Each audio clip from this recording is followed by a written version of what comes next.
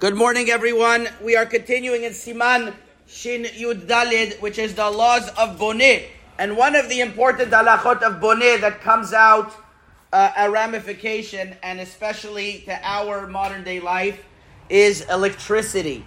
The Chazon Ish was of the opinion in Likutim in Chazon Ish that anytime a person builds a circuit, he closes a circuit that is called Boneh. When he closes a circuit, he is soter. He is destroying. One of the melachot of the Mishkan was building and destroying.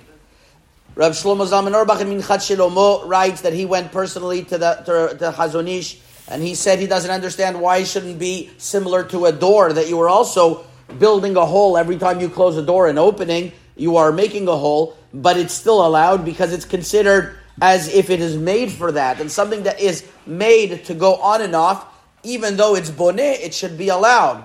And even though Rav Shlomo Zalman Auerbach argued, but he himself would tell people to be hoshesh, to be concerned for the opinion of the Chazon Ish. The Chachmei Morocco didn't speak extensively about electricity; it was rather new. But the Rabbi Shalom Misas has a few teshuvot that it's clear to him that when somebody is using electricity, whether he's using a light that's a filament or whether he's just using current, that is considered melacha. He calls it mavi'iru mechabe, as if you're making some sort of fire, even though there's no real fire there. But somehow that's how he understood that there is a symbolism to a fire, and he categorically says he doesn't give any leniencies to call it derabanan, because even those who argued and said that it's not boneh, they still agreed that it was derabanan, that you were creating something. But Rabbi Shalom Mizah seems to say even on a deoraita level it's forbidden. He has a teshuvah about this in Tibuat Shemesh, Orach Chaim Siman Dalid, and where he talks about timers, and there he says even using an elevator going up and down, that's maviru mechabe. And in Shemesh Umagen, Chelik Bet, Siman Samech, and Siman Samech Daled,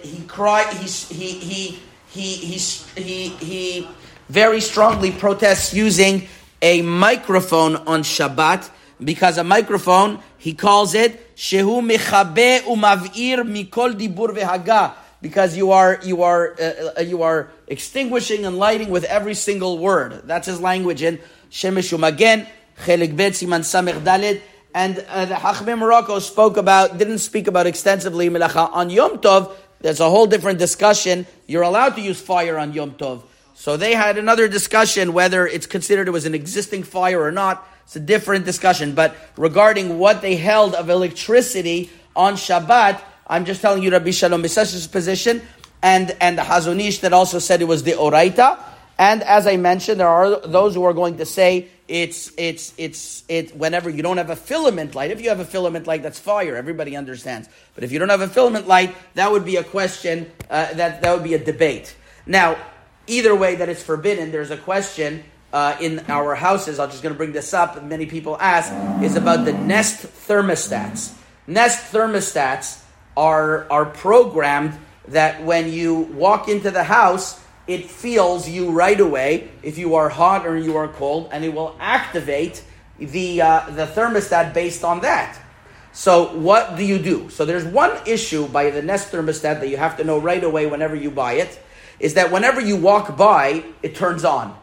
And whenever and it goes on and off whenever you walk by.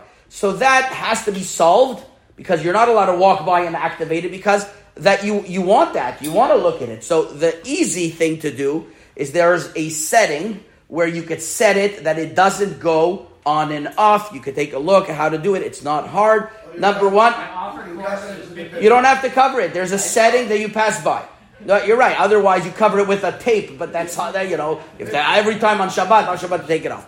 The other thing is more serious, is when it's trying to see whether you're at home or not. So I've discussed this question with Shlomo Miller and others, that as soon as you're walking in, you want it to happen, that it feels you, because first of all, it'll make it hotter if you're there. It'll make it colder when you leave, and it's nichale. So it's almost like a mitkaven.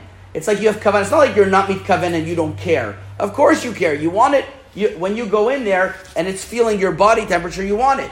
So the way to override this nest on Shabbat, and this is after consulting with the people in Palo Alto, in Silicon Valley, how they create the nest, is there was extensive research done on this by a friend of mine and myself as well, is that there's a setting on the Nest thermostat that you set when you want it, generally during the week.